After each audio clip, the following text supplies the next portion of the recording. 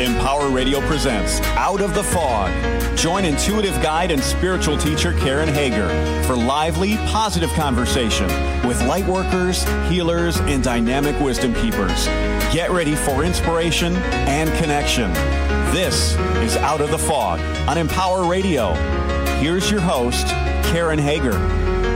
Hello and welcome to Out of the Fog. I'm Karen Hager. Each week at this time we gather for a spiritual conversation with enlightening guests, and I'm glad you're here.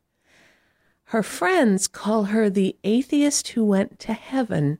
My guest today is Nancy Rynes, and she's here to share her story of how an extraordinary near-death experience completely changed her life. She will talk about some of the messages that she was guided to bring back with her, and maybe about how we can make our own lives a little more like heaven while we're still here on earth. Are you ready to meet her? As a scientist and a corporate trainer for more than 20 years, Nancy Rynes aligned herself with the skepticism that's prevalent in so much of the scientific community. She remained an atheist until her life-changing accident and near-death experience. Nancy is the author of Awakenings from the Light, and she's been a featured speaker at many events, becoming a leading voice for personalizing the wisdom of near-death experiences, developing our heart-centered intuition, and living a life of inspired creativity. You can find out more about Nancy and her work at nancyrynes.com. Nancy, welcome to Out of the Fog. Oh, thank you so much, and thanks for having me on your program. Thank you for being here. Can you tell us a little bit about your accident and about the experiences that followed? Sure. I'll do a brief overview because it could take a long time. But basically, this happened about 5 years ago, just shy of 5 years ago now. And I was bicycling in a little town in Boulder, Colorado. I lived actually near Boulder, Colorado at that time. And the little town was called Lafayette. And I was bicycling my normal route through town, went around a traffic circle, and was hit from the side by a woman who was texting and driving. I had tried all I could do to avoid the accident, but because of the situation, I couldn't really avoid it. And during that accident itself, I ended up being dragged underneath of her vehicle for anywhere between 30 and 50 feet, potentially more. The police officers had a hard time figuring out how far. But thankfully, some of the bystanders in other vehicles who had seen the accident stopped her from driving. Basically, she didn't know that she had hit me because she was so absorbed in texting. Wow. So she was dragging me until they stopped her. And as you can imagine, it was a terrifying experience for me. I thought for sure that I was going to die right there. It was one of those moments where time seemed to expand forever. And I just had that feeling that was going to be it. I mean, how could anybody survive something like this? Mm.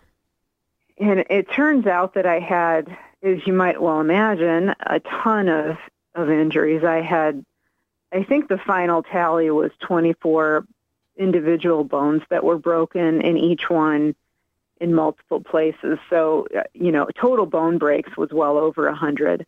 And most of that damage was to my spine, which, as I was being taken to the hospital and laying actually in the ER, I was in excruciating pain, as you could imagine. It was very, very painful. I had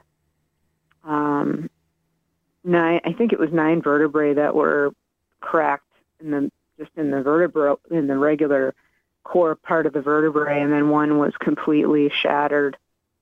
And then I had a cracked pelvis. I had, broken ribs and a punctured lung and a broken collarbone and a whole bunch of other stuff. Mm. So it was, those first few hours in the ER were scary. I didn't think that I would ever walk again.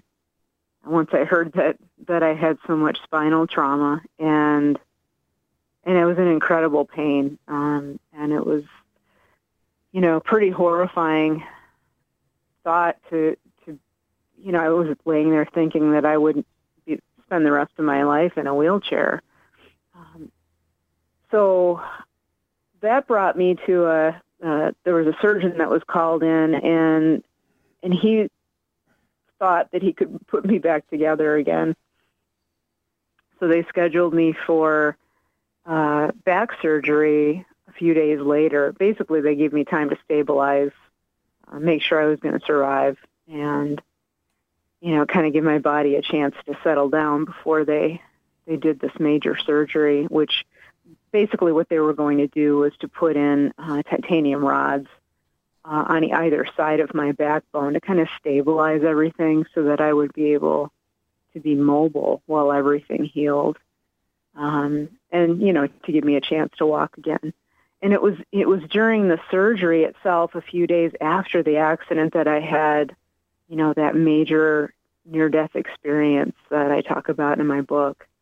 And what happened was I found out later that I had effectively coded on the operating table. As soon as they gave me the anesthesia, I'd had a reaction to it that I didn't know that because I was out, but I had a reaction that caused my heart rate to plummet to zero and my blood pressure to plummet, and, my breathing stopped for a while. So technically my body was in, as you can imagine, a lot of distress. Mm. And I think from what the nurses said, it was about a minute or a little bit more that I was in this state of distress. And I didn't know that because what I experienced was that I woke up, on a hillside, and it was there that the whole what we term now near-death experience happened, where I, met a guide that taught me many things, and had the chance to really touch on what I call divine consciousness or eternal consciousness or something, much bigger than me. And that was, for me, when I came to and realized I was in this really beautiful, beautiful place. I mean, it was what looked to be physically beautiful to my eyes, but it was welcoming and full of love and acceptance and compassion. That's when I began to think, well, I wonder if I had died on the operating table, because I had the consciousness that my body was being operated on. I knew it. I was completely lucid and knew that my body was being operated on. But when I woke up in this place, I thought, well, shoot, I wonder if I died because this isn't normal for surgery. And then I thought to myself, and again, this was all what I felt was internal, but if I died, what is this place? Why am I here? Because I don't believe in any of this. I don't believe in a life after death. I don't believe in a heaven. I don't believe in any whatever. I don't believe in any of this. And to my eternal surprise, there was an answer. And that startled me because the answer was, this is your home. You are a part of me. You are my child. Welcome home. And in that moment,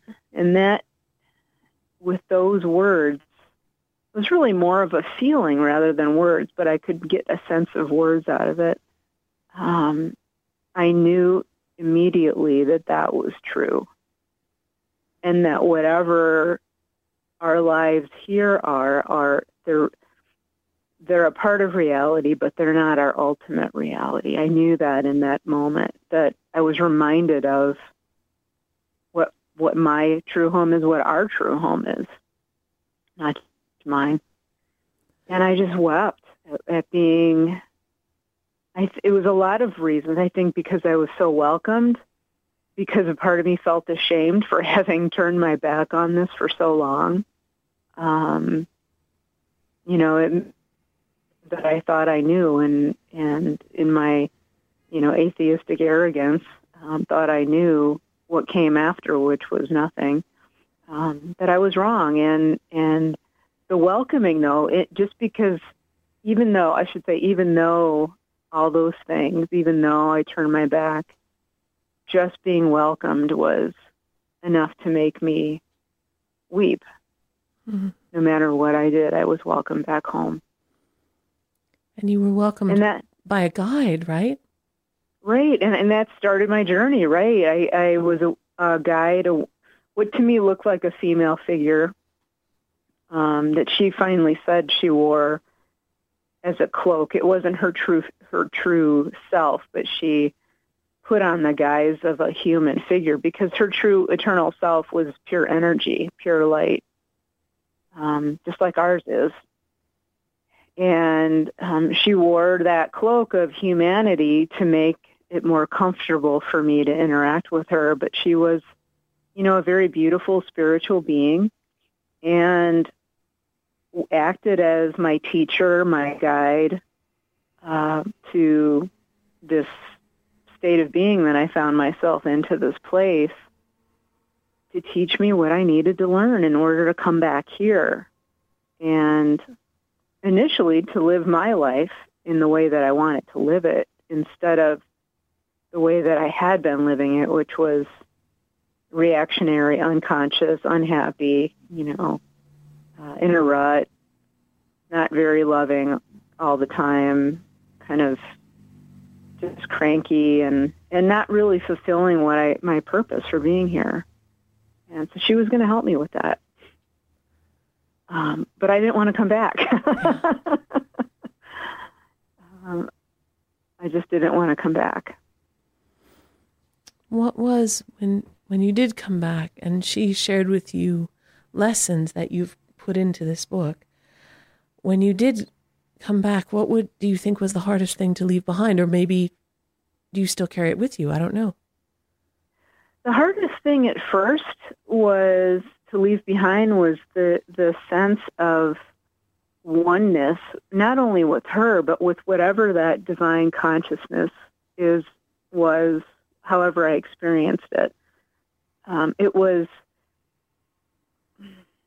It's very difficult to explain. It felt as if when I was there in that near-death state, that I was truly, on a real-time basis, connected with everyone and everything, and that I could communicate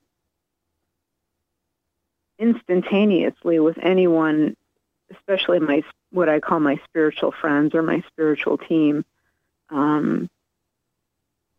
But to have that loving support just constant, just all the time, without even asking for it, it was just there. To leave that sense of connection behind was the hardest part at first. But I knew I had to be back here. I knew that was part of this journey that I'm on. And eventually, I've learned how to change that sense of connection that I had to a sense of connection here, everyone and everything here. And which has enriched my life here. So I've carried it through. I've just changed it a little bit so that it's feeling more connected to the rest of us on this planet. Why do you think we do this Earth School thing anyway? I think it seems to be different for different people. Some people seem to just really want to experience the physical plane of existence. Having an ice cream cone or walking in the desert or even if, it's hard for us to imagine, but having a difficult life. Sometimes people just want to experience that. They want it. Their souls have a desire to have that experience, so they come and experience it. For others, there is a learning thing. There are things that we can't truly learn until we're in it. So we can't learn about being separated from that divine consciousness until we're separated from that divine consciousness here. I think we don't learn perhaps some of the deeper spiritual lessons until we're here on our own trying to figure them out for ourselves, or what seems to be, by ourselves. I think some people just enjoy physical life. I know sometimes I don't, but right. I think some people really. I've heard it said by my guide when I was there. Some people get really hooked on being in physical, is what she said, and for them, they just keep coming back and coming back and coming back. Mm-hmm. There's not necessarily anything bad about that, as long as it's accomplishing what they want to accomplish. You're listening to Out of the Fog with Karen Hager. My guest is Nancy Rynes. Her new book is Awakenings from the Light, 12 Life Lessons from a Near-Death Experience. So there are 12 life lessons in that book. I think there are more than 12. I think there's about 70 squillion life lessons in this book. It's a rough count. Of those, which of those do you think is the most fundamental? If there was only one that you could share with the listeners today, what would that be? So I would say that the most important lesson for people to take away initially is just the importance of love. And that means compassion, kindness, self-love, self-kindness. Because, we're all here on this planet together. We're all experiencing a lot of the same challenges. We're all we don't come out of this life without bruises. But in order for us to really fully live this life that we're given and to really be connected to the other people around us, the biggest or easiest way that we can do that, it's certainly not easy, but the best way to do that is to really learn how to be loving and kind and compassionate as much as we can. And we're not perfect. None of us are perfect. We can't be, obviously, as loving as we perhaps would like all of the time. We can't be as kind and compassionate necessarily as, perhaps some of our big spiritual leaders. But just the act of trying, making that effort, being as kind and compassionate as we can, it will I guarantee you, it'll make your life richer, and it'll make your life right now more heaven-like. How could we begin to open to love? We live in times where there's a lot of division and a lot of kind of reactivity, and things are we're very separated from each other. How can we start to feel into that? It feels to me like compassion's kind of thin on the ground right now. How can we start doesn't it? Oh, yeah. How can we start to feel into that as people who care, as people who want to learn the lesson, who want to live the lesson? What can we do? This is what I teach people first. Start first close to home. And what I mean by that is in your own family, amongst your circles of friends, amongst your coworkers, people that are comfortable to you.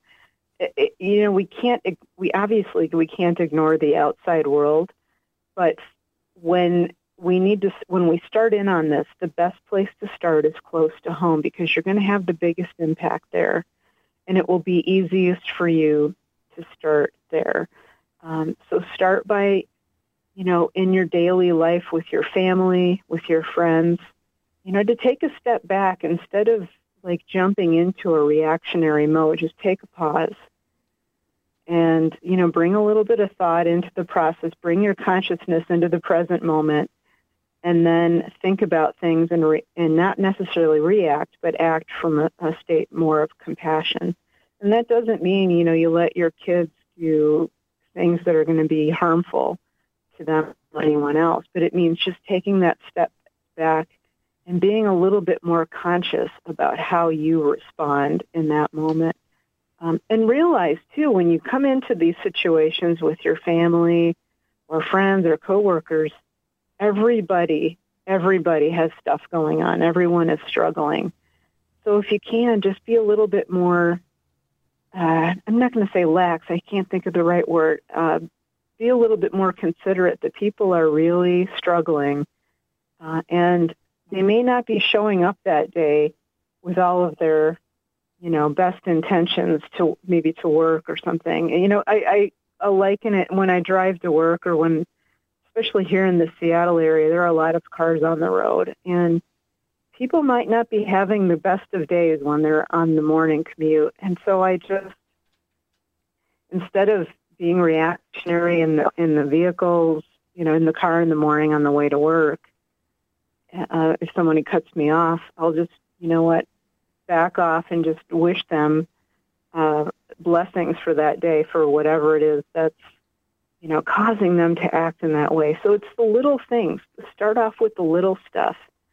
Try to be as much as you can a blessing in the lives of those around you. I'm struck by how that near-death experience opened you up to how there was so much more than you thought, so much more than you had believed or could imagine or can describe. And to me, that compassion that you're talking about is about bringing in a little bit of that more than. You have more time, more breath, more space, more heart than you think you do. So before you yell that bad word, not that I would ever do that, or honk the horn, I would never, ever do that either, because I would never do that. But before you're reactionary in traffic, for example, or say a cruel word, just remember with the power of the breath, you have access to that more. Exactly. And that's what that's about. Yeah. Bring yourself into that moment and open yourself up to,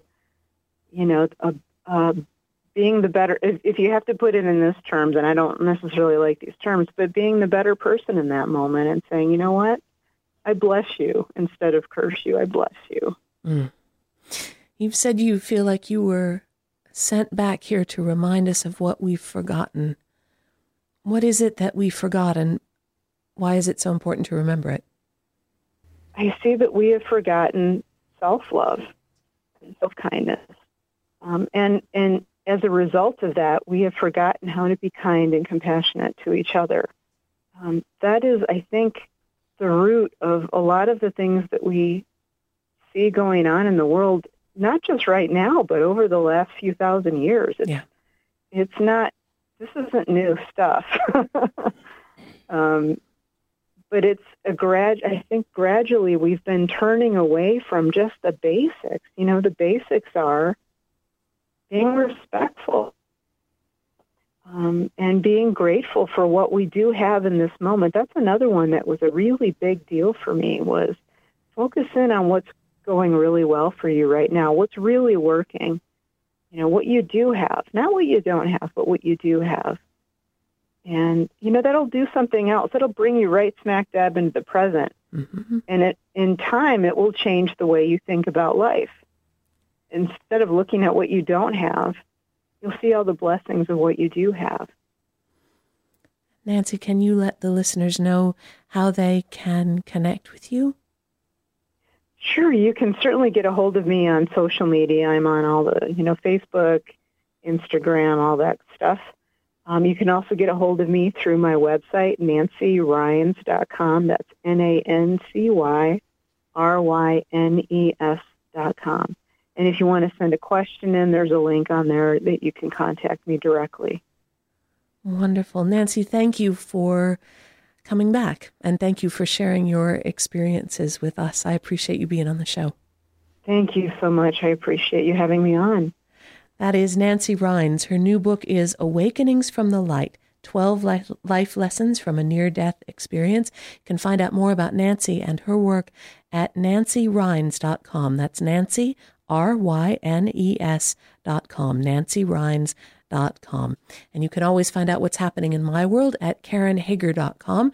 There's a place where you can book an online private intuitive session with me.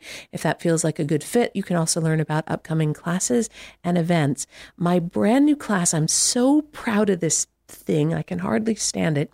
My brand new class is called Practical Protection for Empaths. It's a 75-minute audio visual class to help give you real tools that you can use right now to put some protection, to put some distance, maybe to put some more breath, more time, more heart, more connection with spirit between you and the things that are unsettling you or throwing you off balance. You can find out more information about that class at karenhager.com/empath. And if you believe, as I do, that when we focus our intention on change, on peace, that change really can occur, I invite you to join us on the first Sunday of every month for Opening the Peaceful Heart, a call for love. That's a free 15-minute guided meditation call open to people from all over the world, and we just get together and focus on a guided meditation on peace. You can get details about that at openpeacefulheart.com.